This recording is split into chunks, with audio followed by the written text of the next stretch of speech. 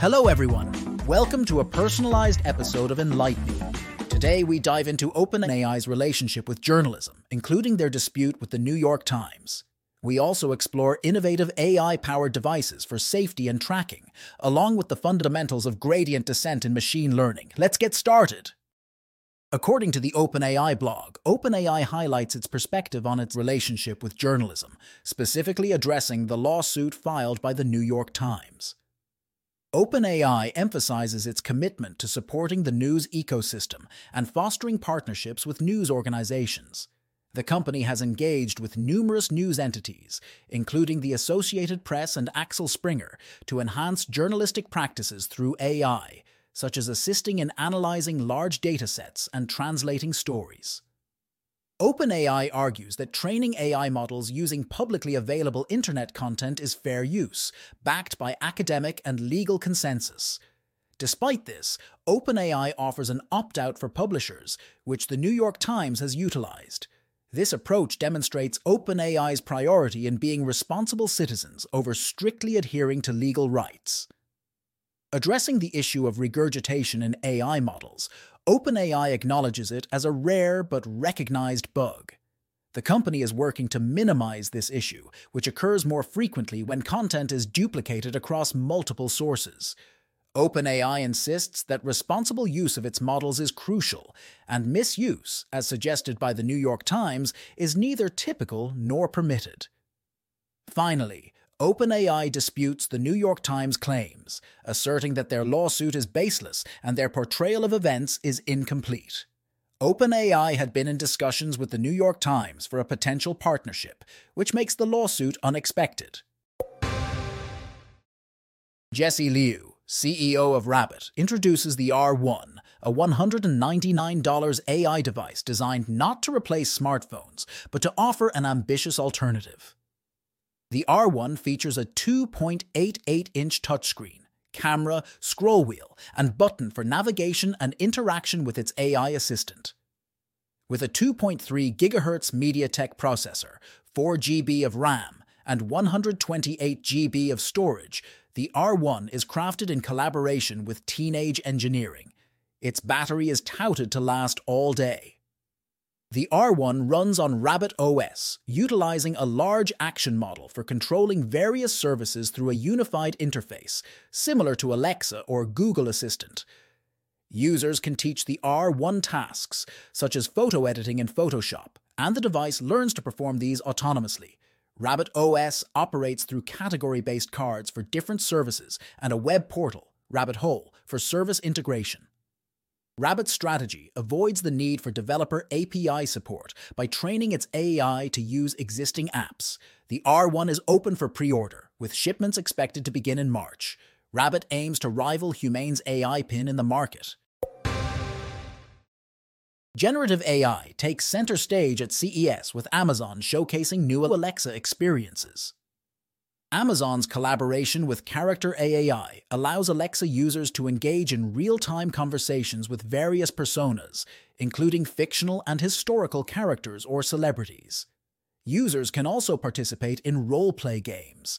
Splash offers an Alexa skill to create custom songs across different genres, with the option to download by voice command. Volley's 20 Questions game has been updated with generative AI, enhancing user interaction with smarter questioning and hints. Amazon's Alexa has also been updated to display more human-like emotions and opinions. Additionally, Fire TV is set to arrive on Panasonic smart TVs in 2024, and Mattercasting is coming to Fire TV and Echo Show 15. Amazon's Zoox, a next-gen robotaxi, was also featured among the announcements. Venturing into recent breakthroughs in AI news, NVIDIA is set to mass-produce its H20 artificial intelligence chip for China in Q2 2024, adhering to U.S. export regulations. The H20 is the most advanced of 3 chips tailored for the Chinese market following export restrictions imposed in October. Its release was postponed from November due to server integration challenges. Production will initially satisfy key customers. Despite confidentiality, Sources indicate Chinese firms are exploring local options, like Baidu's move to Huawei's AI chips, wary of further US clampdowns. NVIDIA, which launched a modified gaming chip recently, aims to maintain its Chinese market presence despite the ban on its A800 and H800 AI chips. The new H20, L20, and L2 chips offer cutting-edge AI capabilities, but with reduced computing power to meet export rules. As we move on from OpenAI's legal dispute and the latest innovations in AI devices, let's now explore the realm of safety-enhancing technology for children, seniors, and pets, where Singapore-based startup TAC1 introduces the TAC GPS Plus, and Indian startup Ultrahuman ventures into smart home technology with the Ultrahuman Home.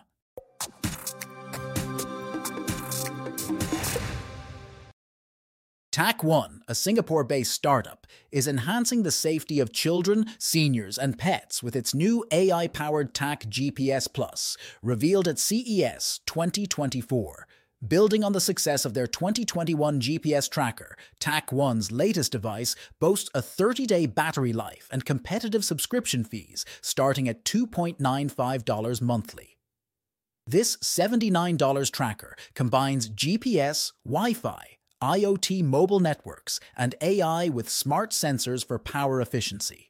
A standout feature is the patent-pending Indoor Elevation Finder, crucial for locating individuals or valuables in multi-story buildings by providing vertical distance alongside geographical coordinates. The device's versatility makes it ideal for a broad audience, from parents to caregivers and pet owners, particularly as location technology demand grows, driven by concerns like Alzheimer's patient care and asset protection. TAC1's new app, Our Sphere, complements the device by allowing location sharing among users and offering enterprise solutions for managing multiple devices. The startup, which also created the TAC EVO Flood Finder for flood monitoring, has plans to expand service coverage from 30 to over 120 countries, targeting markets like the US and Southeast Asia, while keeping subscriptions low. Founders Justin Zhang, Eric Yeo, and Shane Chiang have secured $300,000 in seed funding since TAC1's inception in 2020. The TAC GPS Plus is available on the company's website and soon on major e-commerce platforms with various subscription options, including a $4.95 month-to-month plan. Ultrahuman, an Indian startup known for its wearable technology, is venturing into smart home territory with its new product, the Ultrahuman Home. Priced at $349 and set to start shipping in July, this sleek device looks akin to a Wi-Fi router, but serves a very different purpose. It houses sensors to monitor the indoor environment, measuring natural and artificial light, air quality, noise, humidity, and smoke. This data is then sent to the Ultrahuman app, providing users with space scores and actionable insights on their home's health. This innovation aligns with the company's mission to enhance wellness through data-driven personal lifestyle advice. While it can be used as a standalone device, it complements Ultrahuman's smart ring by incorporating indoor environment data to refine the lifestyle suggestions.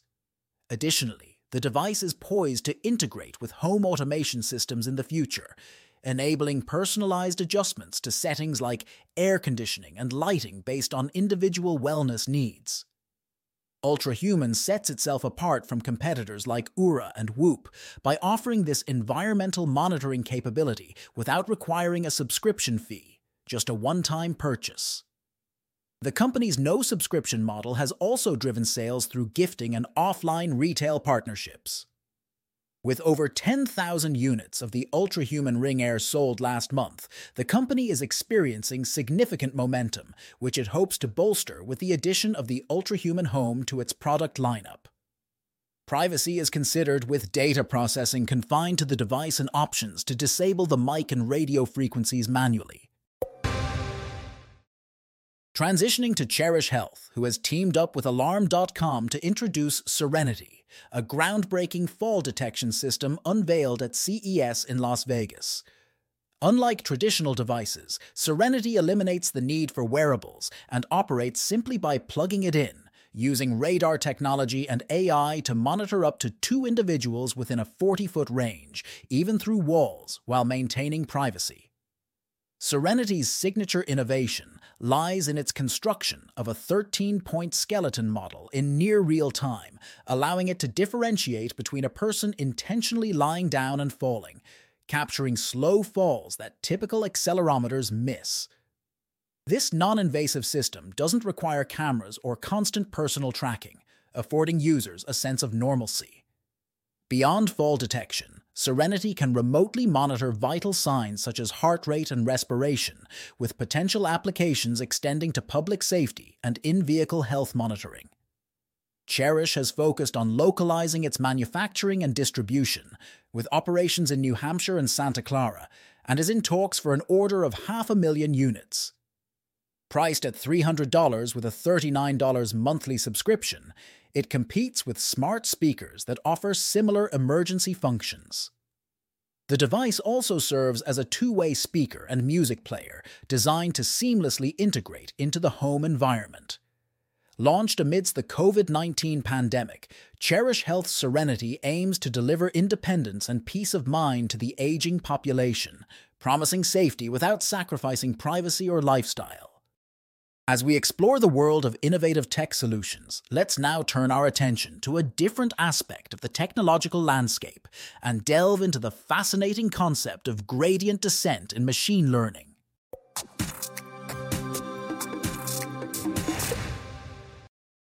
Today, let's discuss a fundamental yet intriguing concept in machine learning and deep learning: gradient descent. What exactly is gradient descent, and why is this technique so pivotal in the realm of artificial intelligence? But first, let's discuss the concept of the loss function. In any machine learning or deep learning project, after training your model, the big question is, how do you ensure it delivers optimal results? The loss function is your answer. It's a method to evaluate how well your algorithm models your dataset. Think of it as the yardstick for the effectiveness of your algorithm. For example, in a simple linear regression model where prediction is based on the slope and intercept, the loss function could be something like the squared difference between the predicted and actual values. This setup helps us measure the gap between our model's predictions and results.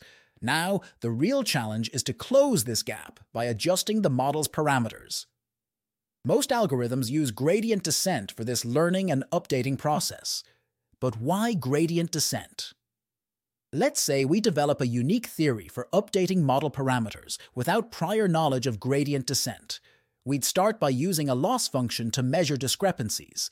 Then, we'd face the challenge of determining how much to adjust each parameter. In a linear model, for example, where the prediction equation is weight times x plus b equals y, if the prediction for x equals 1 is off by a significant amount, we'd need to adjust the weight and b. But how? The complexity lies in the multitude of parameter combinations and the computational demand, especially in deep neural networks, DNNs, with millions of parameters. This is where gradient descent shines.